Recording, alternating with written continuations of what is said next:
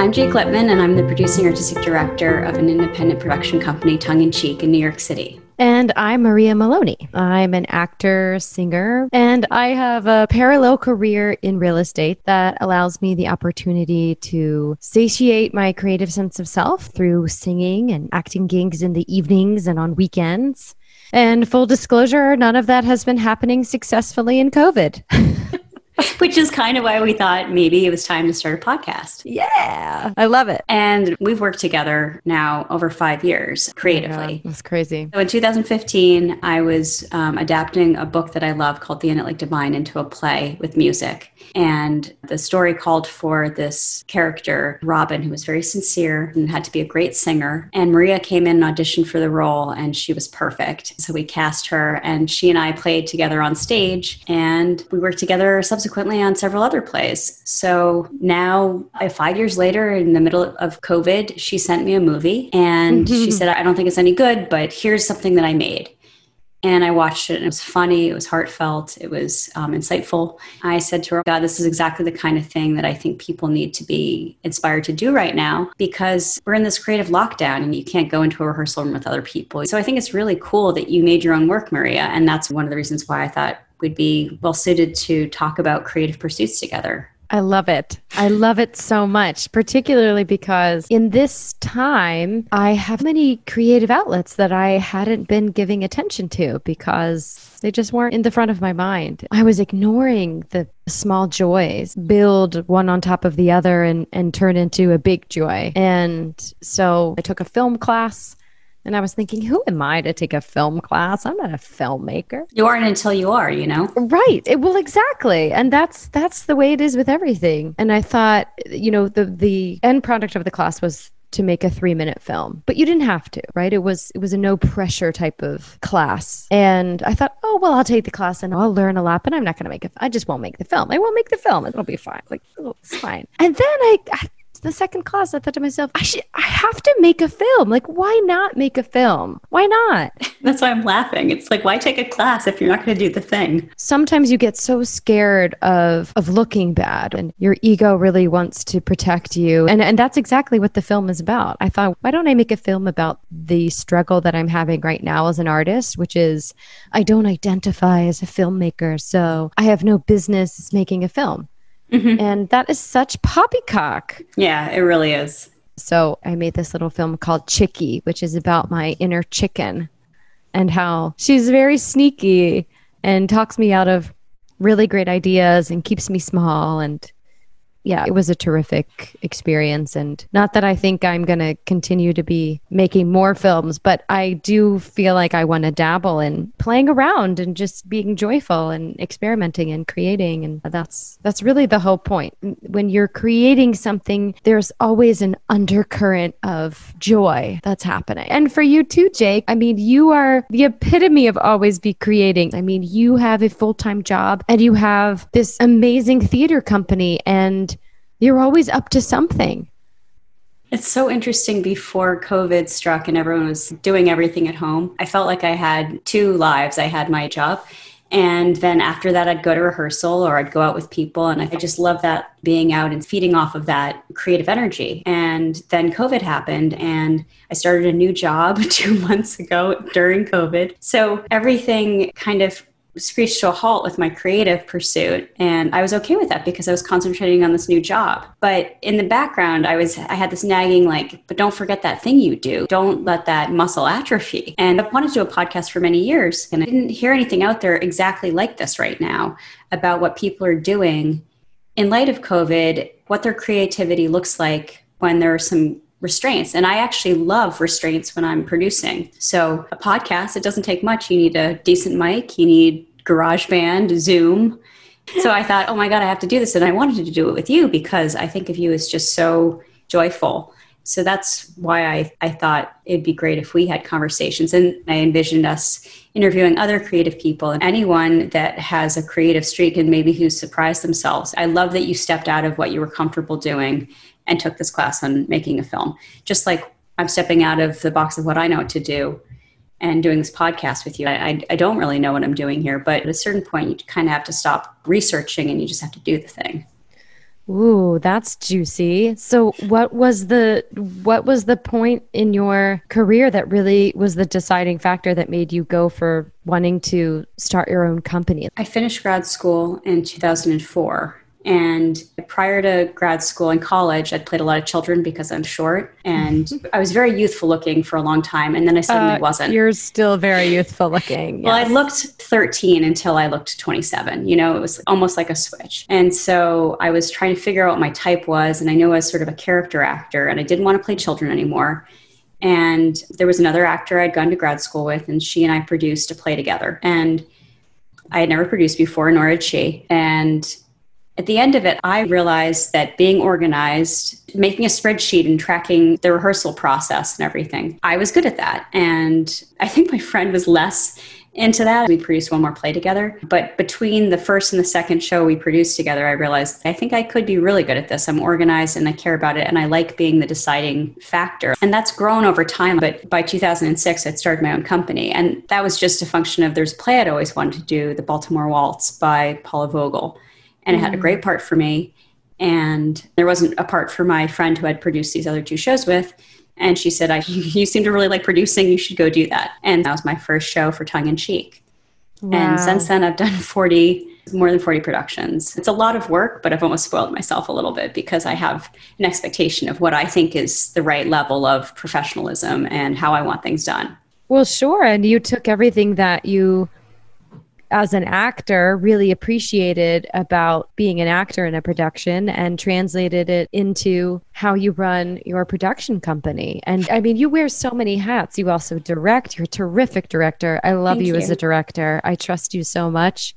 And it's a lot for actors to have directors that they love to work with, that they really trust. I mean, you wear so many hats: actor, director, producer, writer. I'm so inspired by you. You know this. I'm a huge fan. I fangirl over you big time for your integrity and everything that you put into your production. It's always how you would want to be treated. That's the thing about right now with COVID. It feels a little bit like collaboration is harder because we're bridging this gap. Every production I've been in with you, the castmates, friendships that I still have from 5 years ago, just everyone just so compassionate and giving and sharing and being collaborative. And I just always think to myself, how do you find the people in the room and decide that that's the group that you want? Well, I have a no asshole policy. That's number one. So if someone mistreats my stage manager or whoever's monitoring at an audition, then it's over. But if a person comes in and they're nice and they really seem to care and ask questions about the thing, then they're already engaged. And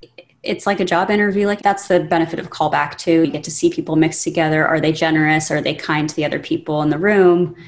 You want to keep working with people who are like that. So if I like you as a person and there's some essence to you, Maria, that works for this character, then it's like a pretty good likelihood that it's going to overlap and you're going to be able to infuse this character with what you naturally have. You just want to keep working with them. So I want to ask, when did you first start performing? My mother is the liturgical director at our church. So growing up, I always wanted to cantor at church, to be the soloist. But my mother was always really hesitant. She didn't want anyone to think that she was playing favorites. So we agreed that if I could manage to win the school talent show, everyone would see that I could sing and she would let me cantor. And she helped me prep for the talent show. And I was supposed to sing Tomorrow from Annie. You know, I knew Tomorrow from Annie would be very cute, but what I wanted to win this thing. And I thought, well, I really need to sing Eternal Flame by the Bangles because it has that high note at the end. You know, obviously my mom was like, that's a hard no. That's whatever. And so I pretended to prep Annie. And at the very last minute, I sang Bangles' Eternal Flame. And it brought the house down. I mean, it's funny because this was really the first of a few phenomenons I've experienced in my performing life when, you know, I finished the, you know, and eternal flame. And I finished and I looked out and it was absolutely quiet. And little 8-year-old me thought, oh no, is no one going to applaud? And I looked over at my mother, who was sitting in the back row, whose face was so red. that I She was duped mad? her. She was so mad that I duped her and embarrassed. And she must have seen this look on my face of, oh my gosh, no one's going to applaud. Mom, you're going to applaud for me, right? Mom, are you going to applaud for me? And she was the first one to save me. And of course, the entire auditorium like rose up in a rally of thunderous applause and cheering and just total pleasant surprise that I actually had some talent, that I actually could sing. And so that was really the start. And then voice lessons came after cantering in church, which was my reward, and then children's choir, and then more intense voice lessons. And it was just pure joy. And I did experience the next time I experienced that phenomenon again was when I was in college and I was performing in my talent in the Miss Westchester University pageant. Oh my God. So what song did you sing then? I sang an opera piece because I was studying classical music. That was my jam. I sang Mimi, I think, from La Boheme. And I remember after I was finished, little me, 5'3" me, standing on the stage, and I looked out and it was so quiet. And I thought to myself, oh no, they don't like opera. They didn't like it. And I remember I looked over to my mom and she started clapping, and then everyone started clapping, but it was like such a strange phenomenon. I know that when you're performing, it feels like a lot longer than it actually is, of course, but that's happened a few times to me where I think this is such a good knock for my ego for me to have these moments of, was it good? And then, and then also to think afterwards, how much of that performance was for me and how much of that performance was for them, and constantly being aware of that negotiation that it always needs to be for me. It sounds like you were actually so caught up in it. Yes, exactly. That you were fully throwing yourself into it. And then only then when it was over, then you're like, oh, I'm back on earth. And then wait a second, why am I not hearing anything? And everyone needing to applaud you. It's very cool. It's very cool. That is cool. It's very heady stuff. Yeah. So you studied classical singing in college then? Is that what you majored in? I did. Well, I majored in theater with a concentration in voice performance. And I really thought I was going to go into opera. What was it about opera? You said it was your jam. I think it's such a bizarre feeling to emote while you're singing high Cs. It's just like the music is written just like in a script. You find the subtext in a script. You find the subtext in the words. That's the actor's job. With opera, the subtext is already there for the singer. And so when the subtext is giving, that accompaniment is pushing you, it's actually pushing you into that space of that emotional space. Mm-hmm. So even if you're not ready to go there, you're going there because you're about to sing these huge notes, or you're about to revel in the belly of the deep notes. And it's almost impossible once you start really studying that and being aware of those sensations in your body. And I think that's what's so tremendous about opera is that it's almost impossible to be disconnected from your body and your emotions when you're in it. And it's very cool. It's very buzzy. It's a buzz for sure. Yeah, I totally get that. Yeah. So when did you move to New York?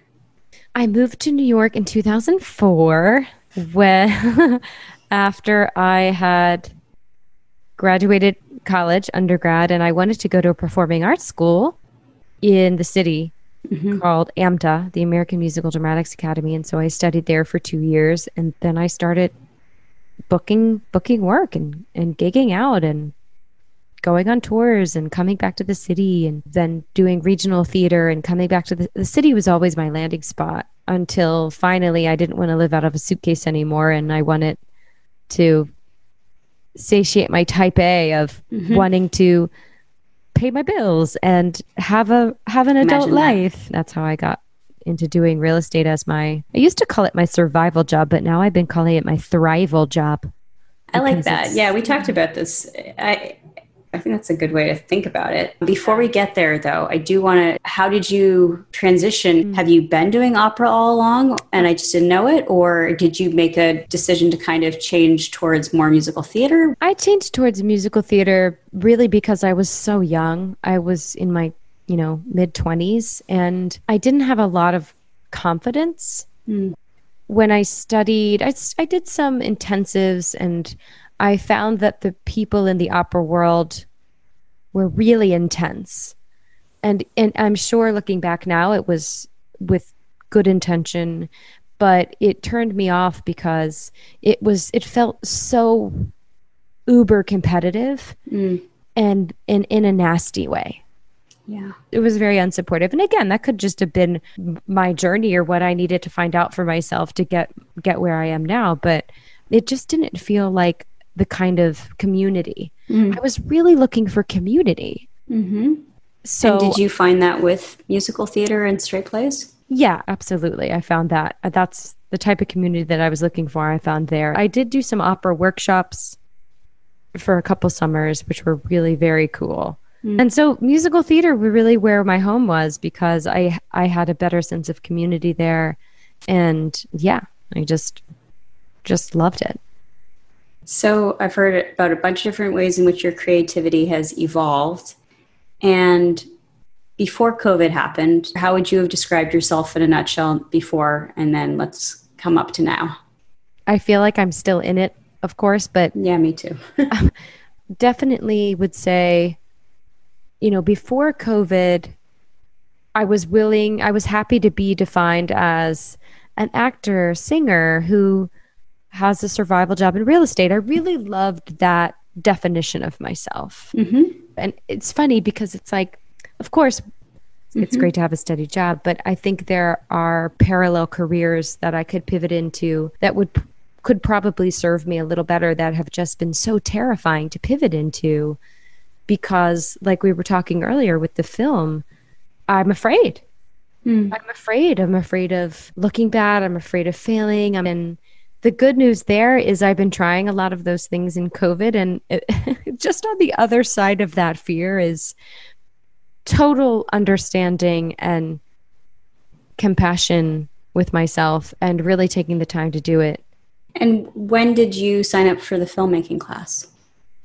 I think April was the first month. I took like 6 classes in April, all Zoom classes, obviously, but I thought, why not? I took acting classes. I took movement classes, acting for the camera, for the film, self-tape classes, just anything that I thought would be good, helpful for me to really spend the time on all the things that I wouldn't have had time otherwise to do. Right. I mean, we're fortunate we're gainfully employed right now and you're at home all the time. So were you scared of any of the other classes that you took, or was this film one? Yeah, I was scared of all the classes I took.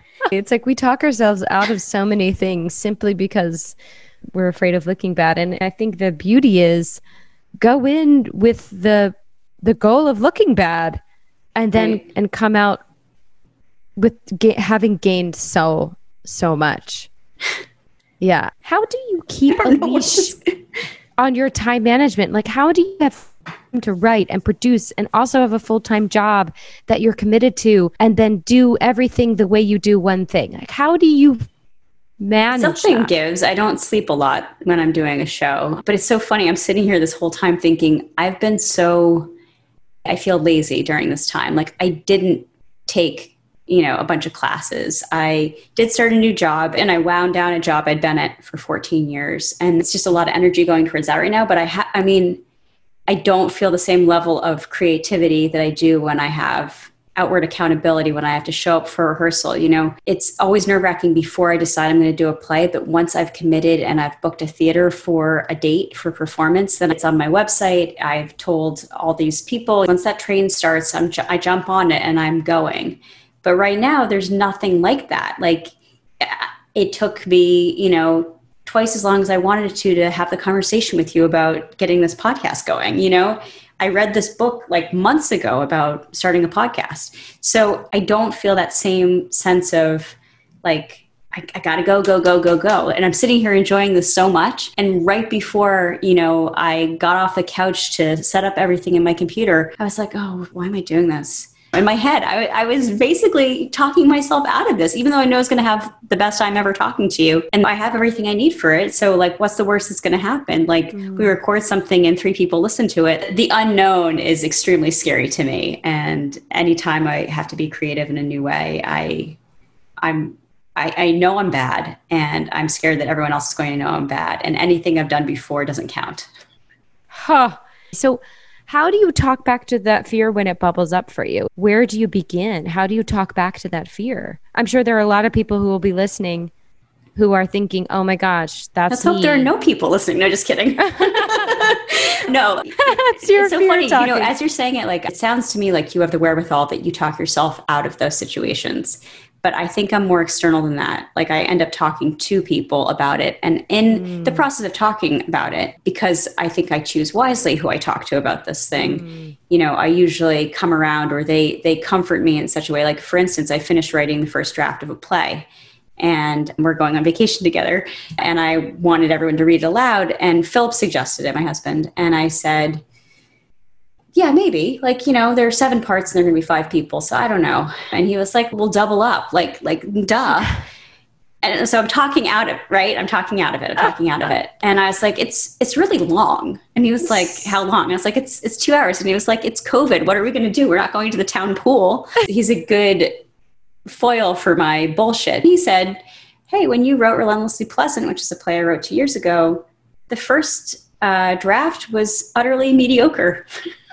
Which I love, because he didn't say it was garbage, but he said it was mediocre. And it had some kernel of something that spoke to what I eventually wrote, which I'm very proud of.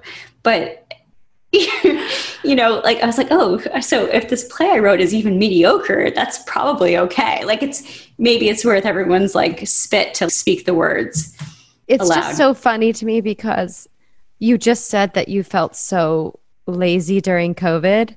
And then you just told me that you finished a draft. This play was months in the making, though. I mean, I basically started writing it late last year. So I've only written, a handful of plays. I don't have a lot of experience. Like, I'm always looking for, this is going to sound so rudimentary, I kind of want like a Mad Libs version of what a play should be. Like, I wanted to say, Act 1, Scene 1, characters' conflict is at the fore. Act 1, Scene 2, the antagonist appears and tells them they can't have the thing. Act 1, Scene 3, there's a funny twist. Like, I want it to be prescriptive, and I want to just plug and play and like follow a workbook and fill in the blank, and then have a play that's awesome. Why don't you do that? Why don't you make the Mad Lib? I don't feel like I'm skilled enough to do that for plays. I've always written things that with other people helping. I haven't been writing plays for so long that I feel something I'm an expert in. Whereas producing, I can't say that I'm an expert. Like, I'm not a Broadway producer, but on the indie theater thing, I feel like I have this like muscle memory of what I need to do.